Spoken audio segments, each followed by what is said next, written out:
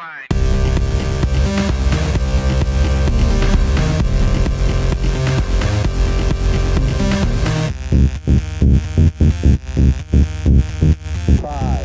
four, three, two, one, zero.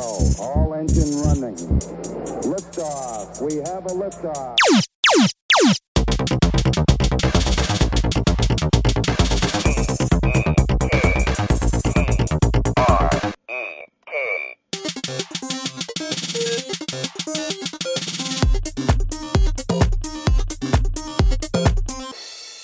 Hello, and welcome to episode 1 of Tech Trek. We're your hosts. I'm Jenny. And I'm Jeff. We're here to talk about transportation. Hey, Jeff, you've had some fun times on the road all over the galaxy, right? Yeah, I think there's a couple stories there, like 13 and a half, 14 hours of flight out to Singapore, over the North Pole, to Tokyo, to Singapore, or coming back even, I think was more exciting, which was Singapore to Hong Kong, to Chicago, to Pittsburgh, to Cleveland, to Akron. That was super fun. And I think if we could talk about that one as well as the fly to St. Louis, wait for 3.5 hours in the terminal, and then get on a six-seat plane with a single propeller to fly a half hour to Kirksville, Missouri, then I think, those stories alone kind of give it some fun transportation. What about you? My favorite thing is being like stuck in an airport, for hours or overnight, and they put you up in the airport hotel, give you vouchers right there next to the runway. Right, and the Hustler Club, those are fun. And not to mention, there's air travel, there's commuting too. All these roads shut down, having to go an hour and a half to work and back. Yeah, it almost seems like flying combat missions to try to find alternate routes from your house to the office and back. Yeah, it gets you in a real Green Beret state of mind, Yeah, I kind of picture like Rambo as I'm, driving down these tree-lined roads. Looking for your next opportunity, watching out for ambushes, Yeah, exactly. Orange barrels jumping out at you from the side of the road. The cone could be anything. There's got to be a better way, right? Well, it's funny that you brought that up because there really is a better way. But I don't know if you've heard of this invention. It's still probably, I'd say in its early phases in terms of domestic use, Jenny. Mm-hmm. But we can tell you about it a little bit. It's called matter to energy conversion, or what they call a transporter. Yes, I've heard of this thing. What's your exposure been to it? Well, I try to study it because I am really fed up with the day-to-day trek, if you will, back and forth, short distances and long. I really am looking for a better way, a faster way, instant way, because I believe it's not about the journey. It is about the destination. I think some would argue with you on that one, but I actually tend to agree, at least with the tactical, logistical type travel that we're talking about. Hey, I need to get to the grocery store. Yeah, I could get in my car and I could drive down the road and sit at 4 or 5 red lights and then finally get to the grocery store and try to find a parking spot. Or I could use my transporter pad and be there, really fast and get back home really fast. I could even transport groceries. I don't even have to carry them in from the car with the rain and the bags ripping open and all that kind of stuff, right? Absolutely. True. And who do we have to thank for this? Emory Erickson, the father of the transporter daddy. So Emory is what's his story? Was he trying to look for the same kind of thing? Was he, tired of trying to commute to work and wanted a faster way to do it? Was he looking to go try to rob a bank? What do we know about Emory? Well, the one thing that I could pick up, thanks Memory Alpha, is that he was all about fame and notoriety, and he wanted to make a big old splash. And he got some taste of success with inventing the teleporter, which is a way to travel instead of using roads or airplanes or boats or whatever, is you use subspace.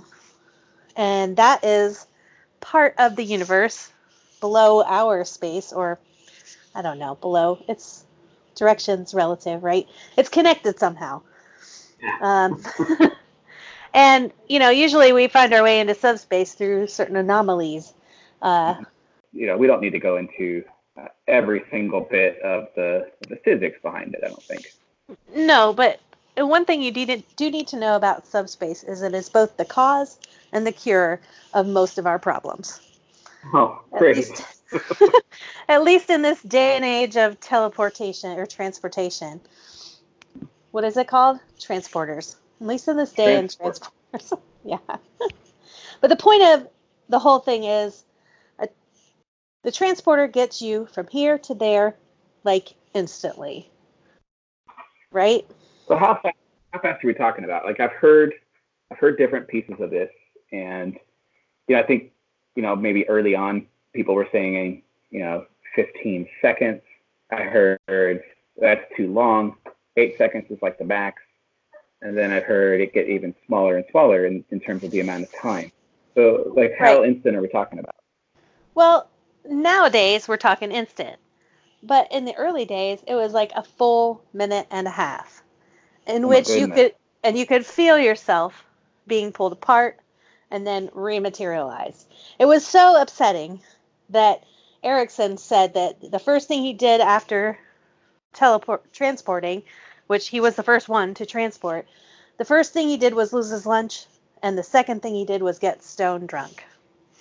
So let's raise a glass to Daddy Ericsson, the father of the transporter.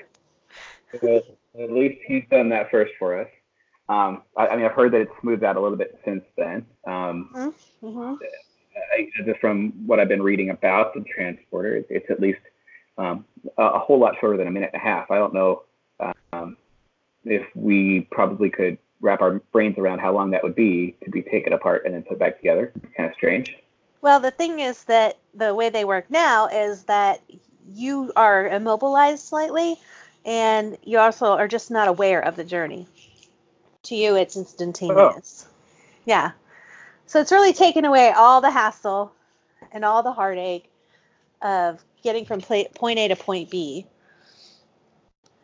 Basically by paralyzing you and making you forget everything. So. Yeah, but on the positive side of that, right? So you've got transportation anywhere you want to go. Now, is it like long distances as well? What's the best use for it? Well, I think most transporters can go about 10,000 kilometers. I have no idea what that is because I'm American, but it sounds like a lot. It does sound like a large distance, but I'm sure in metric it's probably more, the conversion to our regular measurement is probably like, 25 feet, 10,000 kilometers? It's got to be something like that, right? Yeah, something like that. I think the max they actually got was 40,000 kilometers, which is like 4 times as much as whatever 10,000 kilometers is. So that's good math. Yeah, real good math. And then there's also this thing called subspace transport. Like, I know the transporter uses subspace somehow, but you can actually transport through subspace and go like several light years. Now, Now I realize we've gone from kilometers, which is a measurement, to light years, which is time. So I don't know how far that is. I don't know the conversion rate. It would take a science officer probably to explain that. I feel like that subspace transport's probably more rare. Well, I have my handy science officer, Dr. Safari here, but 10,000 kilometers is 6,000 miles. That's a pretty good distance. So, like, is that like Singapore distance? It'd be like here to Hawaii. Okay. So you'd have to do a couple times to get to Singapore, maybe. Yeah, maybe a couple of transports, but that'd still probably cut out a 25-hour trip on a plane, sitting in the middle seat, in the middle section, in coach. Oh God. and next to you is asleep, and everyone in front of you is asleep, so you can't move. Hmm. And you had lactose intolerance hit you while you're on the plane. So. Oh God. Yeah. No, I feel ya. Yeah. I Not think. speaking from personal experience or anything, obviously. Yeah. Hmm. So 40,000 kilometers is, if 10,000 is 6, then 40,000 is what? 24,000 miles? I don't know. Yeah, 24,000. Yeah, that's pretty close. Which is, I mean, that's a couple times around the Earth. Yeah. So, state of the art transporters these days will get you wherever you want to go on Earth anytime. Now, what's nice is that they have public transporters, little Oh, standalone they do. stations. Yeah. Like a phone booth, right? Pre-programmed destination coordinates. Just pop in there and say, like, I don't know, I want to go to Key West. Send me over to Singapore. I don't know if that would be pre-programmed or not. You probably have some like common destinations, like Tokyo, that kind of stuff. Beijing. Kirksville. Kirksville obviously would have its own single pad, probably. Yeah. But they can't use it when it's raining. They can't use it when it's raining outside because they don't have the most up-to-date radar for it. So. Yeah. Well, the good thing about this kind of travel is the reduction of delays and all of the red tape and logistics and security, because like these things have stuff built into them, right, to prevent you from getting, carrying, contraband with you, or bringing disease. I was going to ask about like biological disease type stuff. It seems like from what I've read, there's a way to store off protocols and things like that to prevent those from coming through, which seems like a pretty nice way to add security to the whole thing. Totally. And like when you do transport, by the way, you leave a nice like fresh scent behind, like ionization after a rainstorm. That's kind of what it smells like. But yeah, they have biofilters that will decontaminate things that are transported and people that are transported. Stop people from sending harmful substances from one place to another. They don't do jack shit for psychic energies, however. Like if you've got some sort of like psychic powers that you could, do harm with or whatever, that's the transporter's not going to be able to deal with that. It's only strictly dealing with things of a biological type nature. Right. Okay. So, I mean, we've talked about a couple of really cool things here. I think we've got some distances this thing can really kick some butt in getting things to really quick. We've talked a little bit about like some of the max distances. We've talked about a little bit of the science about it. Obviously, this would have to have a lot of science behind it in order to make it work. Just thinking about some of the traditional ways of transportation, shuttles or planes, or getting on a bus, climbing in the back of a minivan with 4 people you don't know and traveling through the backcountry of Missouri, that sort of thing. Yeah, or getting on a RV, for instance, and driving to Jersey. You get there, you're ready to murder everybody that you're with. Yeah. This is what I mean. Use that out, right? Yeah. This is what I mean about it's about the destination and not the journey, because as much as people romanticize the journey, like it's really, there are just sparks and spots of joy, but for the most part, it's boredom, drudgery, agony, drama, maybe, depending on who you're traveling with, right? Like, just did a road trip a couple weekends ago, and we saw the Mothman Museum. It was great fun, cool stuff. But then there was like hours upon hours of the rumbling road, trying to figure out how to entertain your brain while you just wait. Yeah. And I don't find it illuminating or validating as a human being in this, mortal coil that we're on. It really doesn't do anything for me. So I think, too, building on that, I mean, if we're able to talk about reduction in all of the sort of physical ways of transport that we know, right? Yeah. It certainly have a pretty awesome environmental impact because we would basically stop needing cars, and we would stop needing coal for trains, and we'd stop needing airplanes and jet fuel. Stop me if I'm wrong, but it seems like this would have a pretty awesome positive sort of coefficient for the environment. Yeah. I mean, it does consume a lot of power, right? Oh, really? To deconstruct an organic being, store them in the pattern buffer, keep them there, use the Doppler effect to be able to get them where they're going in one piece in the right time zone and everything like that. I mean, there's a lot of mental energy and energy that goes into maintaining this kind of thing. Is it better than getting in a driverless car? Yes. To me, it seems it would be, right? Yeah. It's certainly better than having to drive my car somewhere. I think I've made it pretty clear how much I don't like that. Right. Well, let's walk through it, right? You stand on the platform. You tell the treads. Talk to the routine. All right, so you stand on a platform that has a little disc, right? And you tell the transporter chief to energize, and away you go. Okay. So from this point on, you personally get broken down into a stream of subatomic particles. It's called a matter stream. Okay. That's what they call it. And then this matter stream is sent into a pattern buffer. Okay. And then to the emitter array. And the emitter array is like a bunch of devices that handle a lot of things, like the tractor beams, deflectors, force shields, that kind of stuff. And it's all flowed across the subspace domain. Yeah.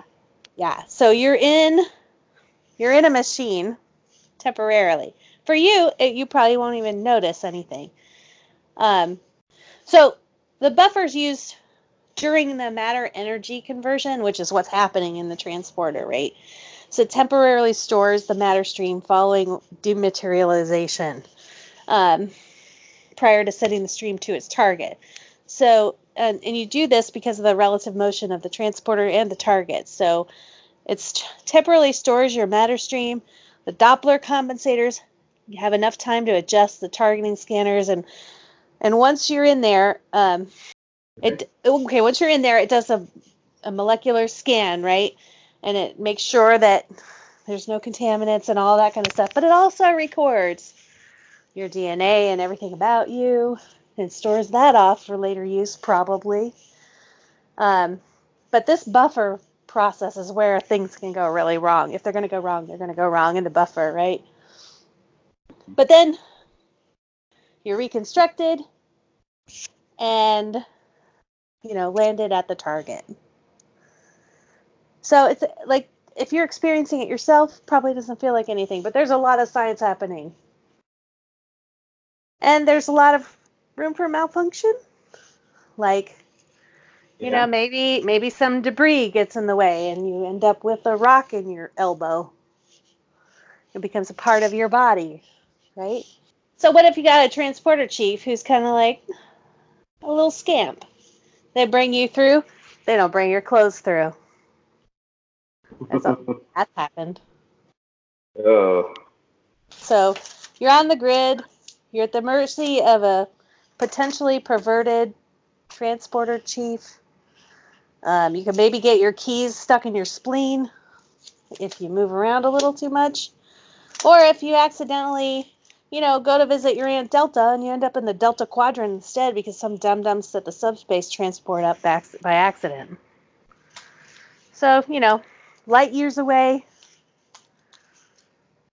Wanted to see good old Aunt Delta.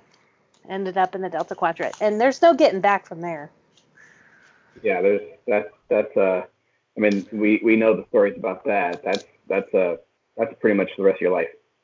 Yeah. So Unless so you it sounds like you're a little down on them, but I think we can leave that for the moment. I was wondering, we've gone pretty far down in this conversation. Wonder if we take a quick break for Sure. a snack. Yeah, let's have a fortune cookie. Yeah. Hey, Wesley, Fortune cookie. get us a cookie. You like fortune cookies? I like fortune cookies. Now here's my fortune. A wise man can hear profit in the wind. Wow. Yeah. I mean, it kind of could apply even to this conversation. Yeah? You think about it, like, hey, I need to beat my competition at getting stuff shipped faster than everyone else. I could just use a transporter and get it there. And like, hey, here's my price, but I'll get it there instantly. You can think about that. Yeah. Or what if, like, because you're traveling so fast, you're like the wind, and when you're in the buffer, you get the best idea ever that I'll insert later. So you're like the wind, and when you're in the buffer, you have discovered an alternate fuel source for starships to use. Yeah. You can go sell down at the Starfleet gas depot. Right. You can hear profit. A wise man can hear profit in the wind. Huh. You're in the wind. You are the wind. Are the wind. Yeah. And you give someone a stock tip. Yeah. Or, okay, a wise man can hear profit in the wind. Oh, that's Ferengi. So Wesley gave you this cookie? Yeah, he's been baking. I asked for chocolate chip cookies, but all I ever get is fortune cookies. I'll leave it to Wesley to improv on a cookie and come up with a fortune cookie with Ferengi nonsense in it. Yeah. A wise man can hear profit in the wind. We'll have to think about that one a little bit. I guess maybe it's like keeping your giant ears to the ground, only you're keeping your giant ears to the wind. Turned up to the wind. Yeah. So maybe the Ferengi can hear it a little bit better than the Vulcans. I think. Well, their ears are Vulcans, gigantic. They could hear it, but they wouldn't hear it as well as the Ferengi because they're just huge ears. Yeah. But, yeah. And the Vulcans don't really care about profit so much, so they wouldn't be listening for it. Right? Yeah, they're definitely more in tune with logic than profit. Yeah, science, that stuff. Yeah. Math. Have you ever heard anything on the wind that led you to profit? I'm trying to think about it here. No, I haven't. No. What about? I mean, what do you hear on the wind though? Like I'm hearing train whistles blowing, maybe. I hear some motorcycles in the backyard. You have motorcycles in your backyard? No, it just sounds like they are, but it's just coming through the sound. Yeah. Motorcycles wouldn't be the best way of transportation. No. Well, some would argue that it is. In fact, okay. This may be off topic, but I saw a meme today about a bunch of bikers riding on DC in order to combat a bunch of Muslim demonstrators.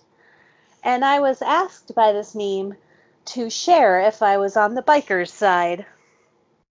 And I was like, what? This is not the world I want to live in.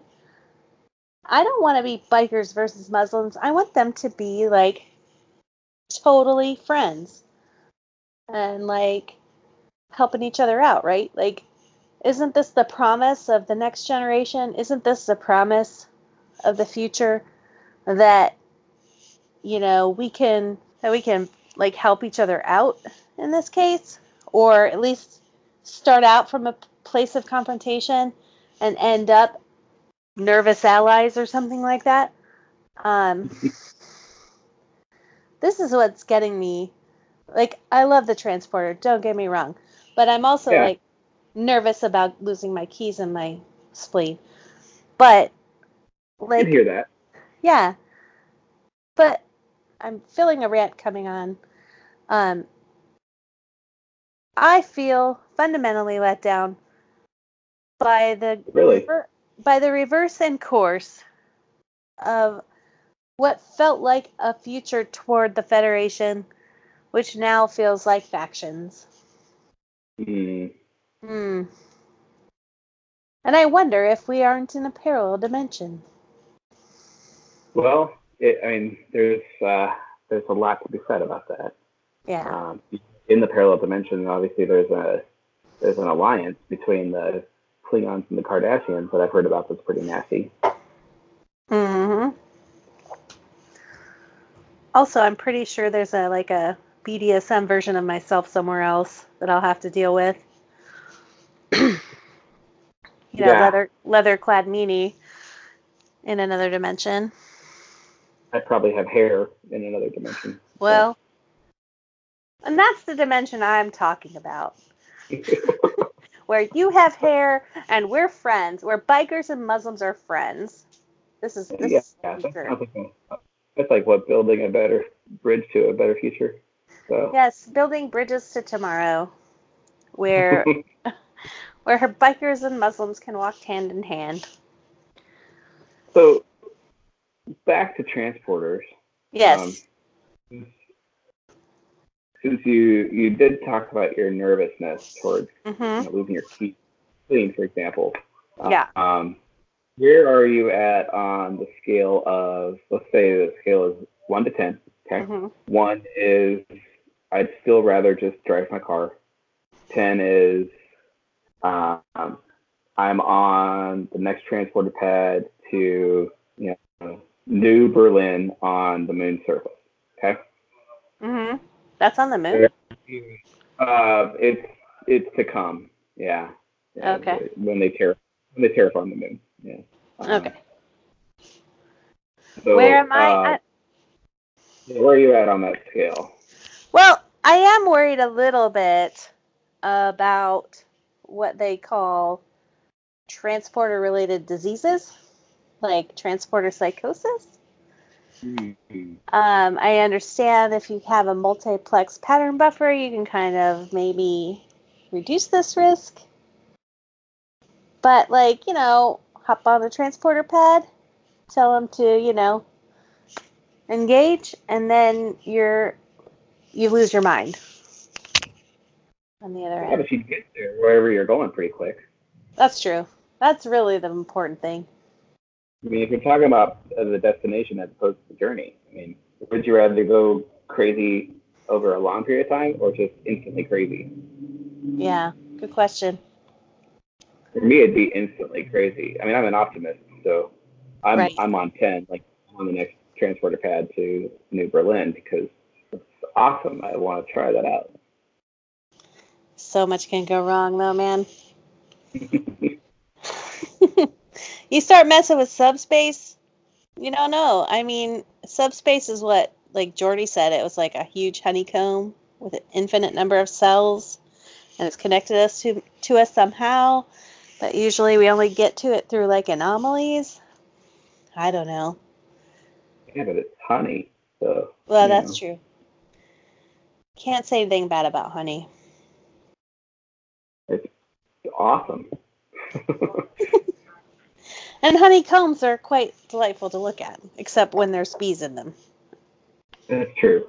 They are a little bit scary when when you cut one open and there's a bunch of bees staring up at you rather angrily. So Yeah, they're like, hey, this is our house, man. Get out. But I'm a bear and I love honey. So I think we understand a little bit more about transporters. We understand a lot of the danger. Yeah. We also understand how awesome they are. I mean, yeah. They are still pretty cool, even with the dangers for them. Yeah. Would you say that they are a better way than some transport? I think so. Do you know what I'm most excited about, though? Is really the deconstruction of the heavy-handed infrastructure around travel. Yeah. It's so thick. It's thick with 2 C's. Yeah. And it's like, so, I mean, just consider air travel. Right. It's being there 2 hours early. It's about being felt up.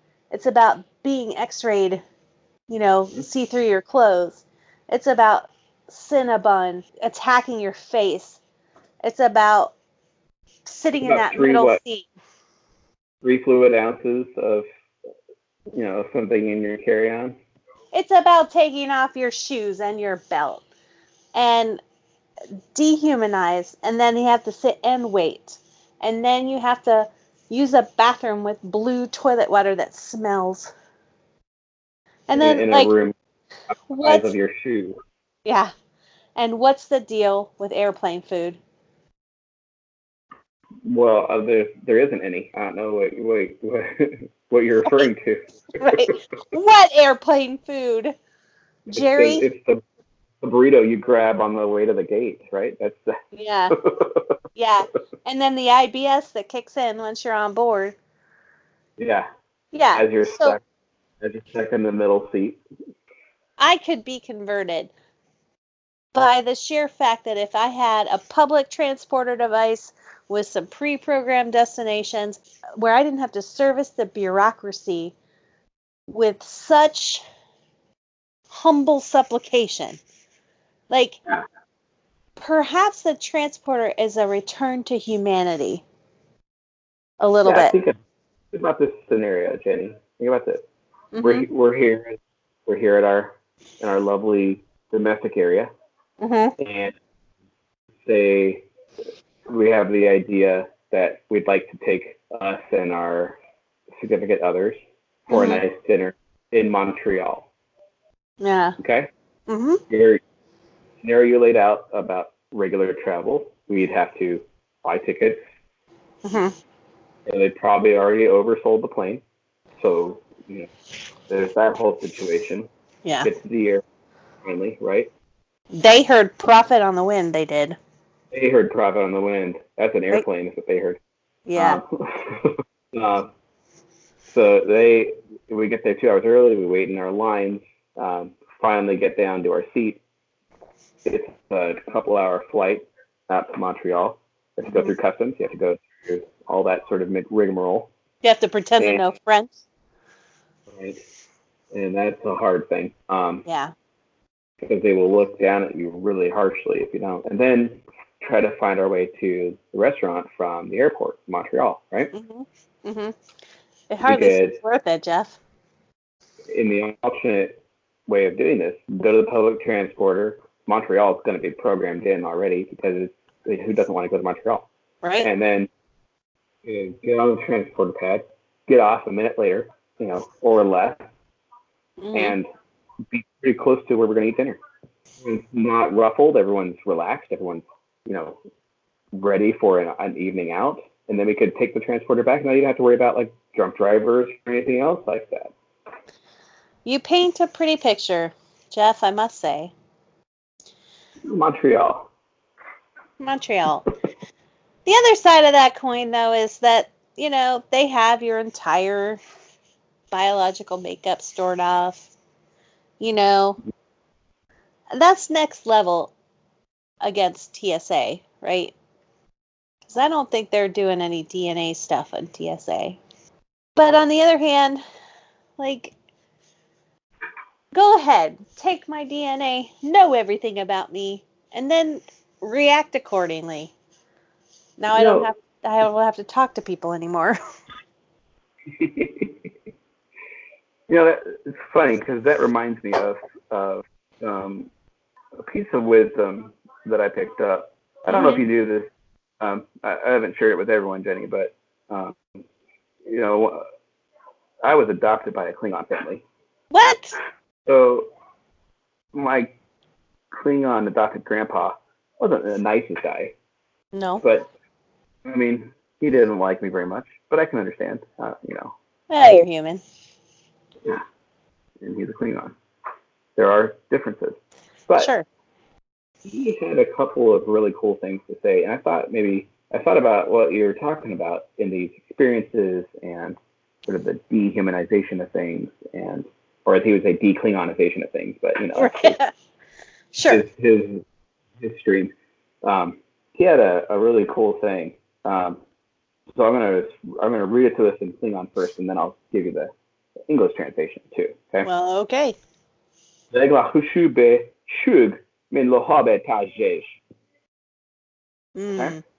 Deep. A sharp knife is nothing without a sharp eye. And he's talking about, a Klingon. He told me about the story about this. Yeah. A Klingon warrior would never go into battle with their batleth and a blindfold. Okay. We should go into every situation armed with our knowledge and our skills. Yeah. That's our armor, right? Right. Right. And also an ear to the wind for profit. Well, and I think that ties into this, right? Because now we're going to use our weapon, and we're going to have our eyes, we're going to have our ears listening for the prophet on the wind. Yeah. And we probably should have our head on a swivel too, just in case. Well, if people are throwing batlets around, then yeah, you're going to have your head on a swivel. Yeah.